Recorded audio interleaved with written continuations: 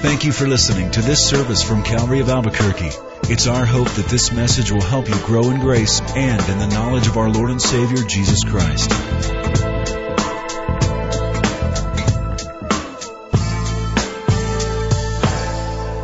Well, in just a few hours, you're going to have a whole new allotment of 8,760 hours that will make your new year. Or, if you prefer, some 250,000 minutes that will mark your 560,000 minutes, that will mark your new year. It's something that you've never seen yet. It's a place you've never been yet. But you're about to walk into it. Now, typically, New Year's Eve is a time of evaluation. It's been that way for a long time.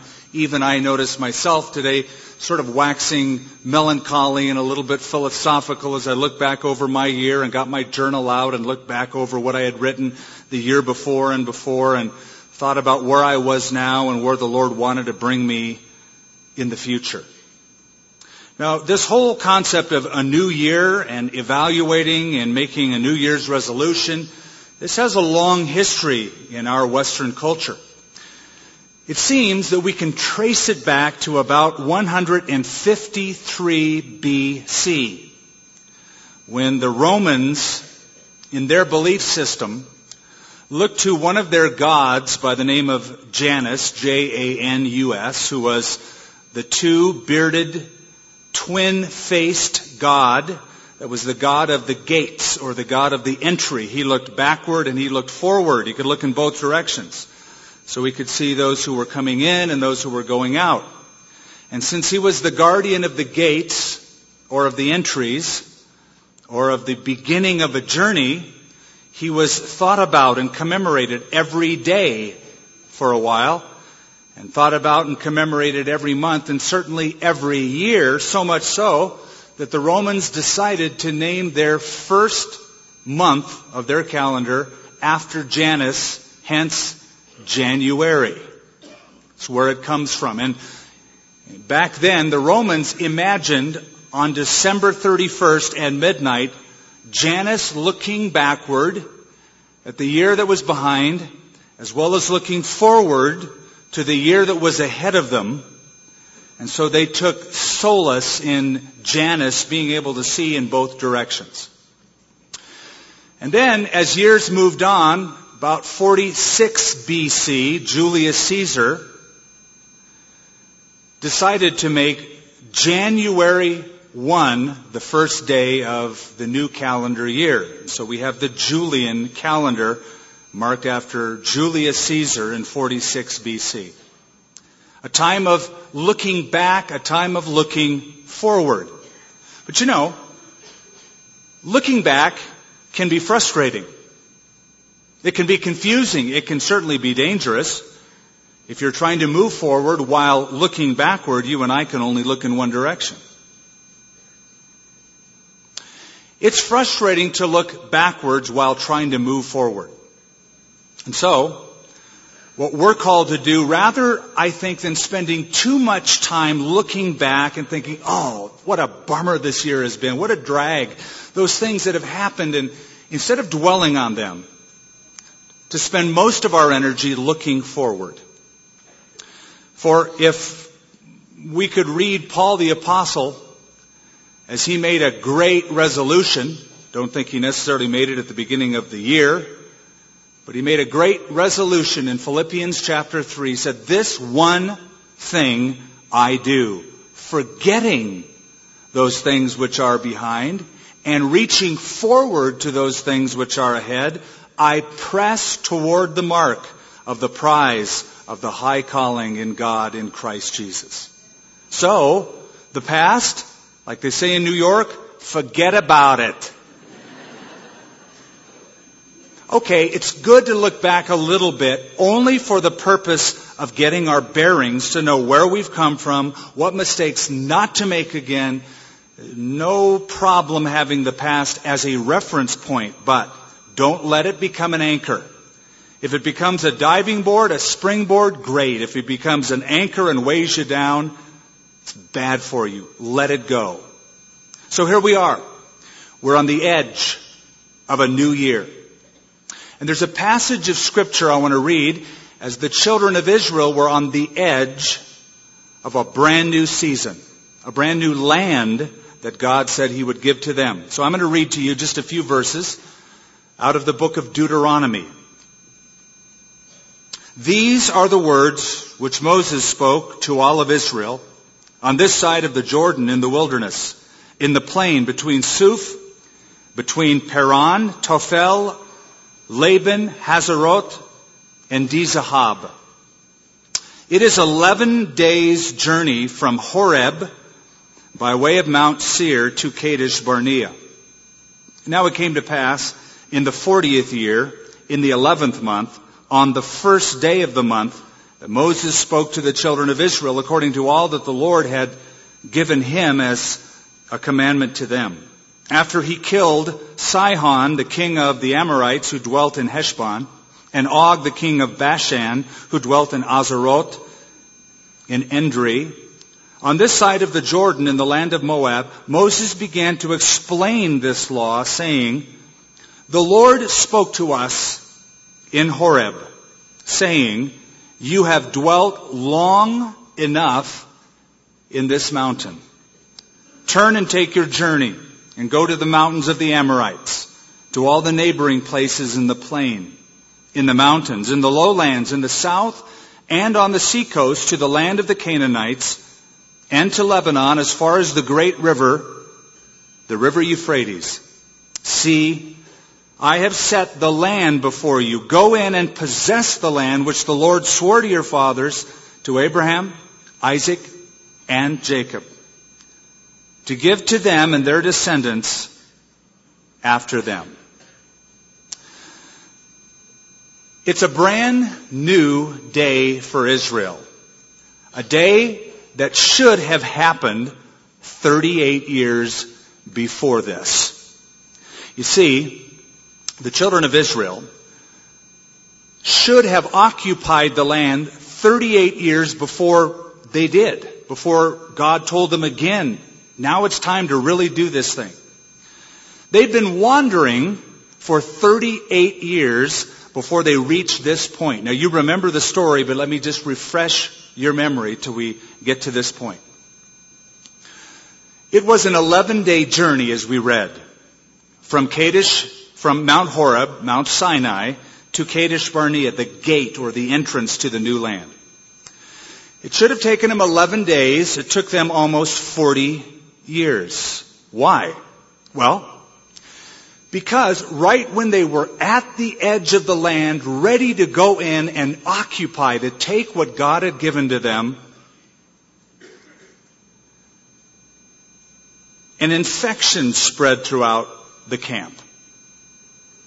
You see, the spies came back, bringing grapes and pomegranates, so large that 2 men had to carry one huge bunch of grapes. And the spies came back, and in Numbers 14 they said, "Truly, the land which we go in to possess is a land of milk and honey, great abundance." It's amazing. It's better than we ever thought it would be. But we also saw the dudes that live there. And they're big, honkin' dudes. Well, that's sort of a paraphrase. It really doesn't say that in the New King James. It says, the Anakim are there, the sons of Anak, these huge giants. The Amorites are in the south. The Amalekites, the Hittites, the Jebusites, the termites, all of them were there. And the people started wondering why God brought them to the land until Joshua and Caleb quieted the people and said, "Okay, there's giants, but we have a giant God and we have a giant promise. He said He'd go before us. I say we take Him at His word and we go in and we take the land." But because that infection spread throughout the camp and people did not believe in God's promise, this is what they said. "We're like grasshoppers in their eyes, and we're like grasshoppers in our own eyes.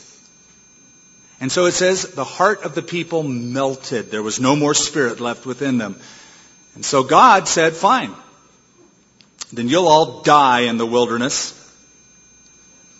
And eventually your children, the very ones that you were complaining would be hurt and not taken care of, I'll take your children to possess the land. So here they are again, 38 years later.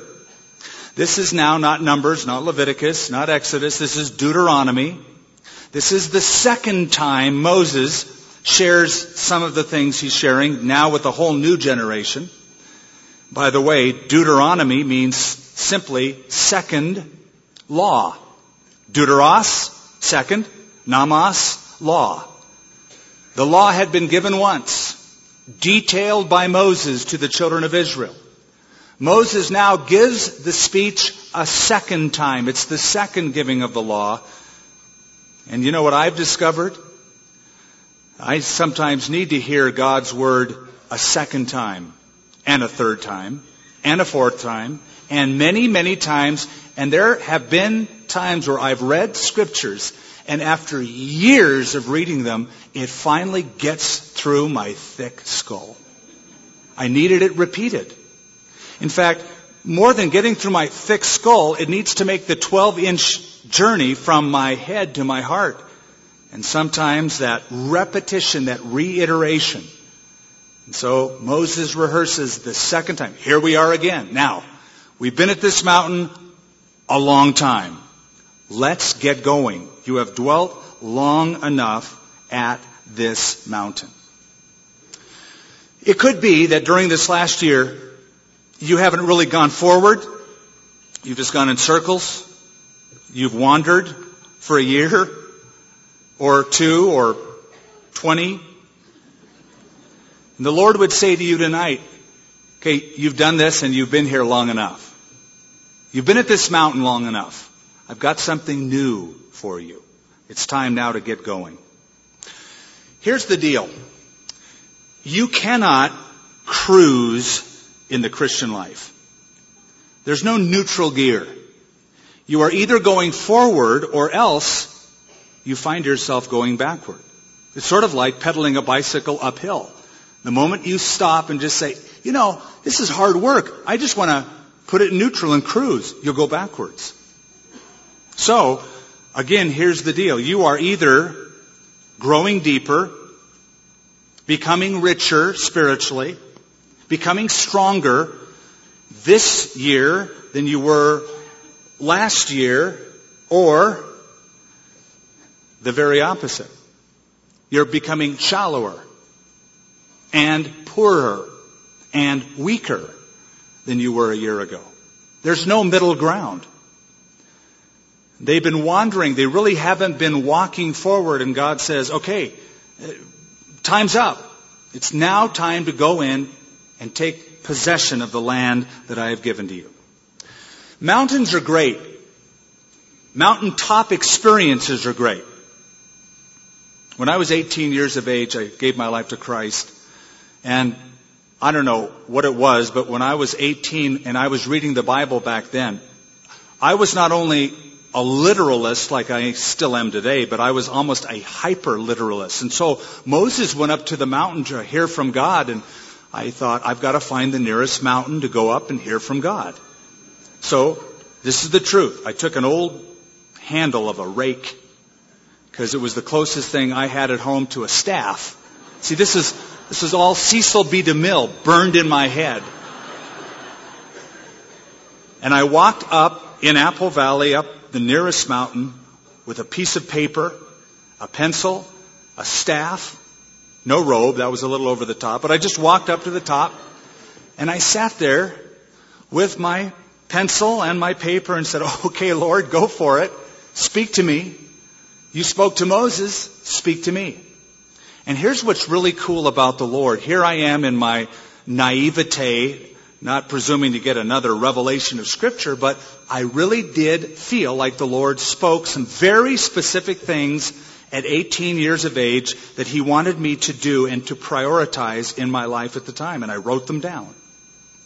It was wonderful up on top of that mountain. I felt really close to God. I felt like I was having a great, rich, deep experience of fellowship.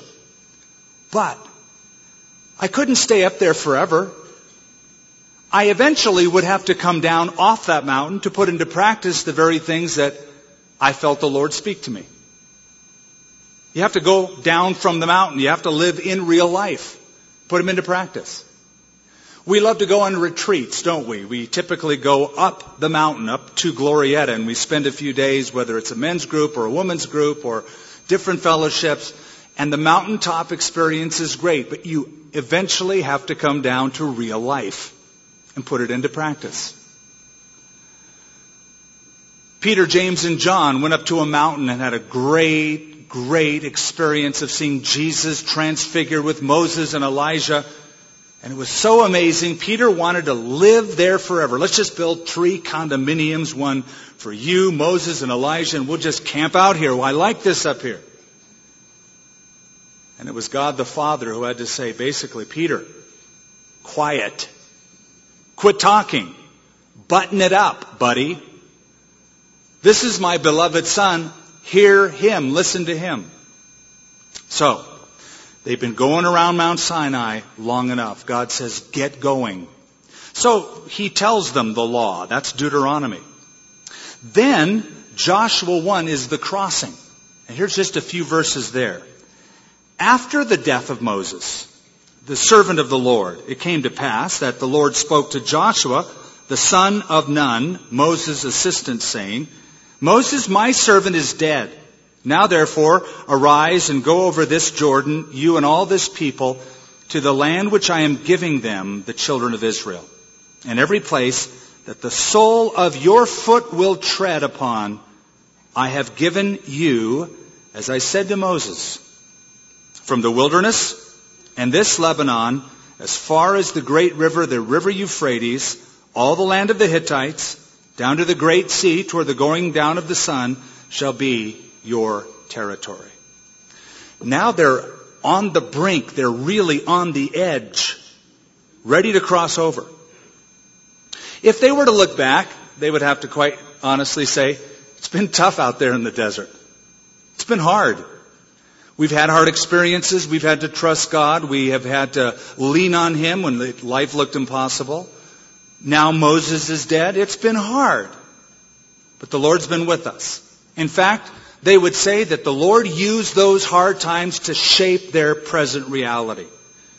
And I know you're looking back at this year. And for some of you, you're saying, I can't wait till 2008 is done. It's been a bad year. It's been a hard year. But are you able to say, if it's been a really hard year, that it's been a good year? You say, Skip, why would you ask such a question? Why would you dare peer into my life if I've had a hard year and ask if it's been a good year? Because I'm asking you tonight if you still believe Romans 8:28. Are you able now, at the end of a hard year, the economy's been in a downturn, for you to say, yep, I still believe that all things work together for good to those who love God, to the ones who are the called according to His purpose. God is good all the time. Yeah, that'll become our mantra more and more, I believe, as the year progresses.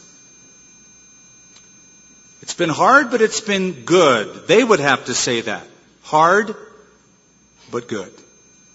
I hope you don't expect in 2009, maybe you become a Christian recently, you think, well, I become a Christian, so everything's going to be perfect. No problem. No bumps in my road. I would say, why do you believe that? Well, I'm a good person. You think? Well, let's just say you are a good person. Expecting not to be treated badly because you're a good person is sort of like expecting an angry bull not to attack you just because you're a vegetarian. Bad things happen to good people. Bad things happen to God's people at the hand and control of God. And when they do, I don't know that we can call them bad things. If they're in the hands of a loving God and He's used that as a tool to shape us and make us better, can we really say they're bad when God has used them for good? Well, that's where the children of Israel were at. But this is what I want you to notice as we meditate on this. There's one verse, and I want you to notice the tenses. Okay, you English majors, you college grads, what is the tense of this phrase as I read it to you? Every place, here it is, that the sole of your foot will tread upon. What tense is that? That's future tense, right? Every place the sole of your foot will tread. It anticipates the future they're going to walk. But listen to this. Every place that the sole of your foot will tread upon, I have given you, as I said to Moses. Now, what tense is that? Well, that's interesting. In the same sentence, God is using future and past, as if to say, when you walk over the land, you're going to discover it's already yours. It's a done deal. It's not like, I'm going to conquer the territory for God. You're going to discover all you have to do is walk on it. And as you walk on it, you can't say, I'm amazing. I took a step. I put one foot in front of the other. I am like so cool. That was hard work. Here goes another one. Oh, wow, that was hard. No, you're going to walk there, future tense, and you're going to discover it's already been given as a gift. God has already gone before you. And then He gives them the boundaries even, both in Deuteronomy and in Joshua, of where they're to walk and what they're to do. Every place the sole of your feet shall tread, I have given it to you. This is what I want you to pick up on for the new year. God has made provision for you. But there must be an appropriation by you. God's made the provision. Here it is. You have to cooperate with Him, participate with Him, and walk in all those places that the Lord has promised. There's thousands of promises in the Scripture. But you've got to walk in them. And when you walk in them, you'll discover God has already given that. And I appropriate it. There is a fallacy, there is a mistake that some Christians live with. It's sort of this mentality. Well, God knows where I am. He knows my address. And if He wants to do whatever He wants to do, He can find me. He can just lay it on me. You have grossly misunderstood a key ingredient to the Christian life. And that's partnership. God's into partnership.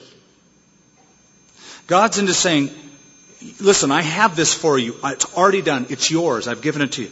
But I'm not going to just find you and lay it on you. You have to partner with me by taking those steps of faith. And you'll discover every step you take in the land allotment that I have provided for you, I have given it to you. The question is why?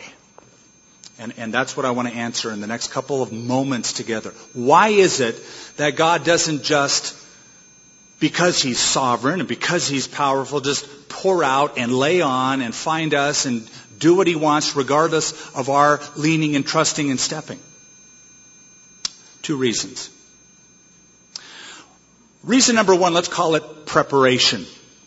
Preparation. You know, at some point in your journey, you're going to die or be raptured.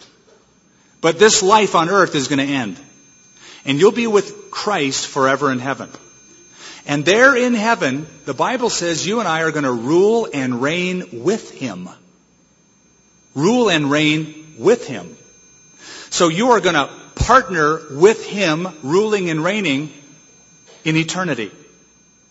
So that what we do now on earth is preparation for what we're going to do forever in heaven. In fact, I'll even say this. To the extent that we learn that and do that now is the same extent that we'll do that in heaven. I think that's what Jesus said. I'll say, well done, good and faithful servant. You've been faithful in the little things, therefore I will make you ruler over many things.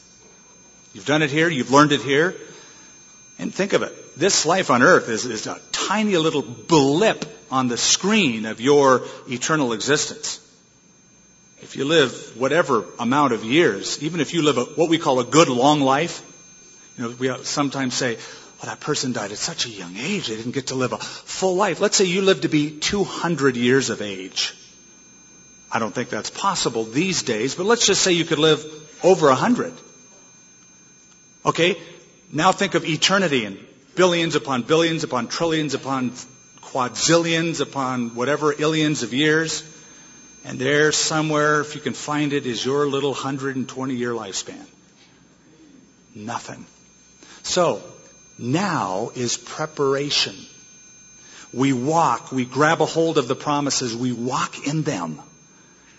Because we're partnering with Him and learning what that is going to be like in the future. There's a second reason.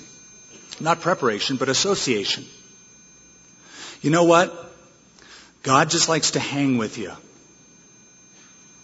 I hope you learned that beautiful secret of fellowship. It could have been that when God gave them the promised land, there were no enemies, there were no giants, they didn't have to walk, they could have just stood at the edge of the river, and God could have had the Canaanites just sort of give them the keys to the land. Saying, here's the keys to all of our houses and all of our chariots and our 3 tent homes and 2 camel garages. They're all yours. We just surrender. No, they had to actually cross, walk, fight, move, believe, step by step.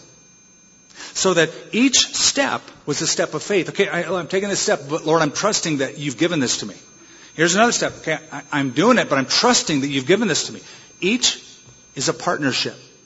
We do it with Him, not apart from Him, or not Him just doing it. It's a partnership because He loves to do things with us. I'll never forget the afternoon years ago when my son was 5, maybe 6 years of age, and I was building a little fence out back, a little gate.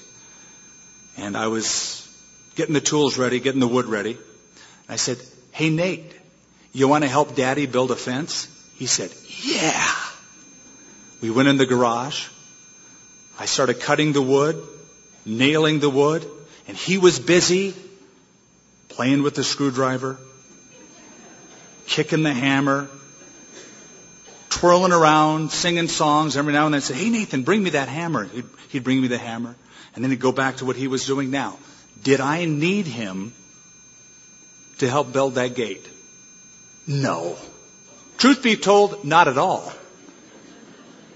But I loved the association. I loved the few minutes we spent together. Association. We do it with Him. So they crossed the land. They were to be associated with Him. Every place the sole of your foot will tread upon, I have given to you. How do you take the land? We've spoken very generally and metaphorically. Take the new land, take the territory, etc. What does that mean exactly? How do you do that? Well, number one, I think as a Christian, if you look around your world and look around the church that you're in, and you see the need, and you say, there's a hole there that needs to be filled. There's a need that needs to be met.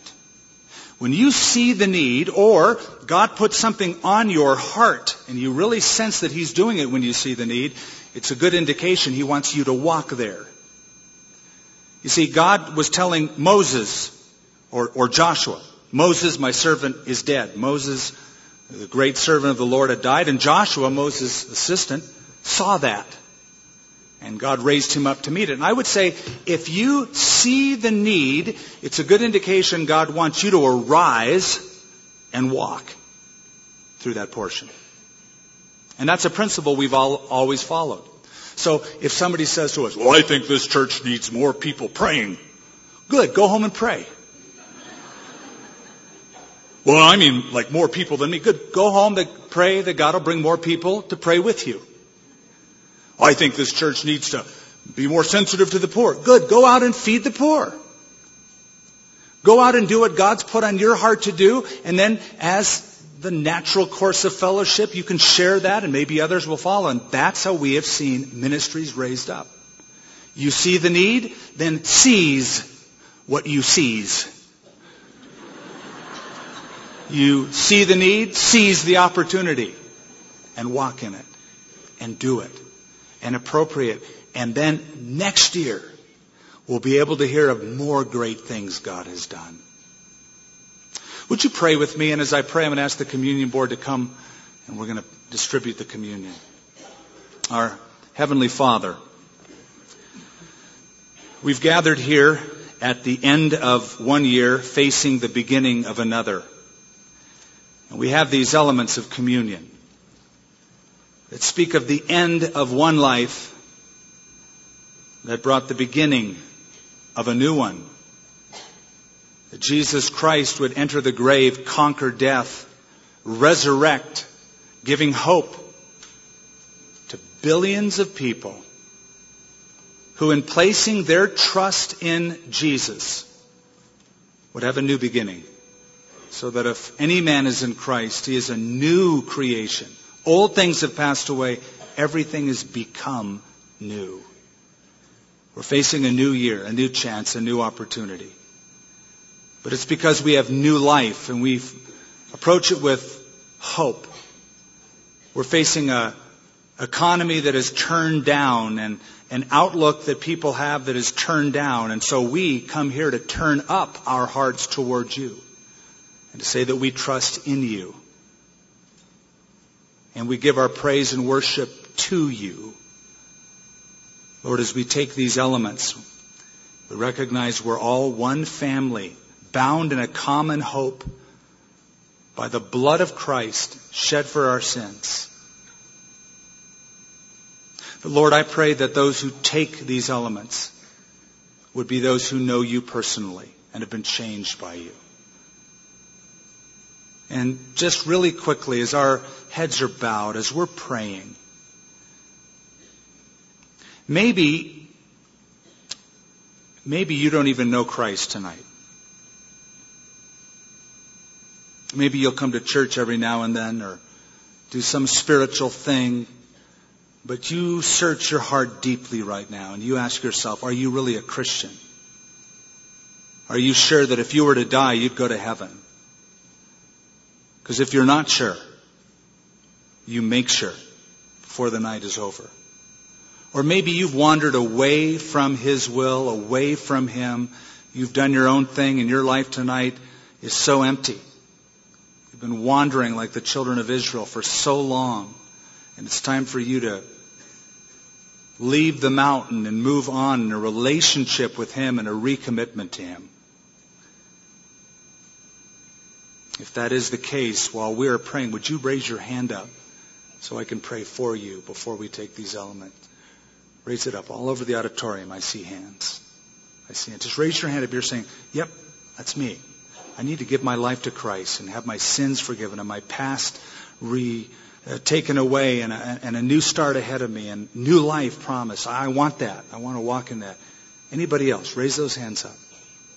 Okay, now, with those hands up, right where you are, say this to Him. And you can say it out loud. Lord, I give you my life. I know that I'm a sinner. Please forgive me. I give you my life. I believe in Jesus Christ, who died for me and rose from the dead. I turn from my sin.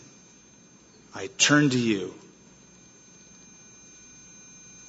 In Jesus' name, amen. Thank you for listening to this service from Calvary of Albuquerque.